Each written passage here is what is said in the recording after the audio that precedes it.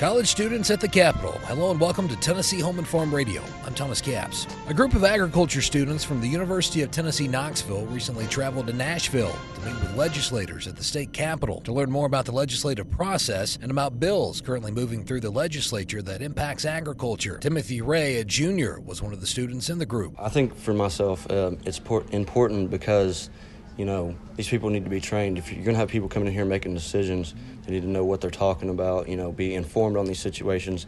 Not only be informed just coming into this, but know the opinions of constituents as well coming into this, so you can make decisions not only for your constituents, but for the better of everyone. Travis Stewart, also a junior, hopes to one day have a career connected to ag legislative policy. He says he loves coming to learn more about the legislative process. I went to the state capitol to learn about some of the policy areas that Tennessee Farm Bureau is advocating for, and we're getting to meet with legislators, see how they intend to enact those policies and what they do on a day-to-day basis. Stewart says it's critical for students to learn about the policy that shapes their lives.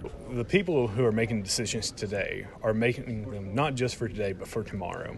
And as a student who hopefully will one day take their role, it's vital that we are on the same page as them, so we can have a continued support for agriculture and know that we are doing what's best for Tennessee ag.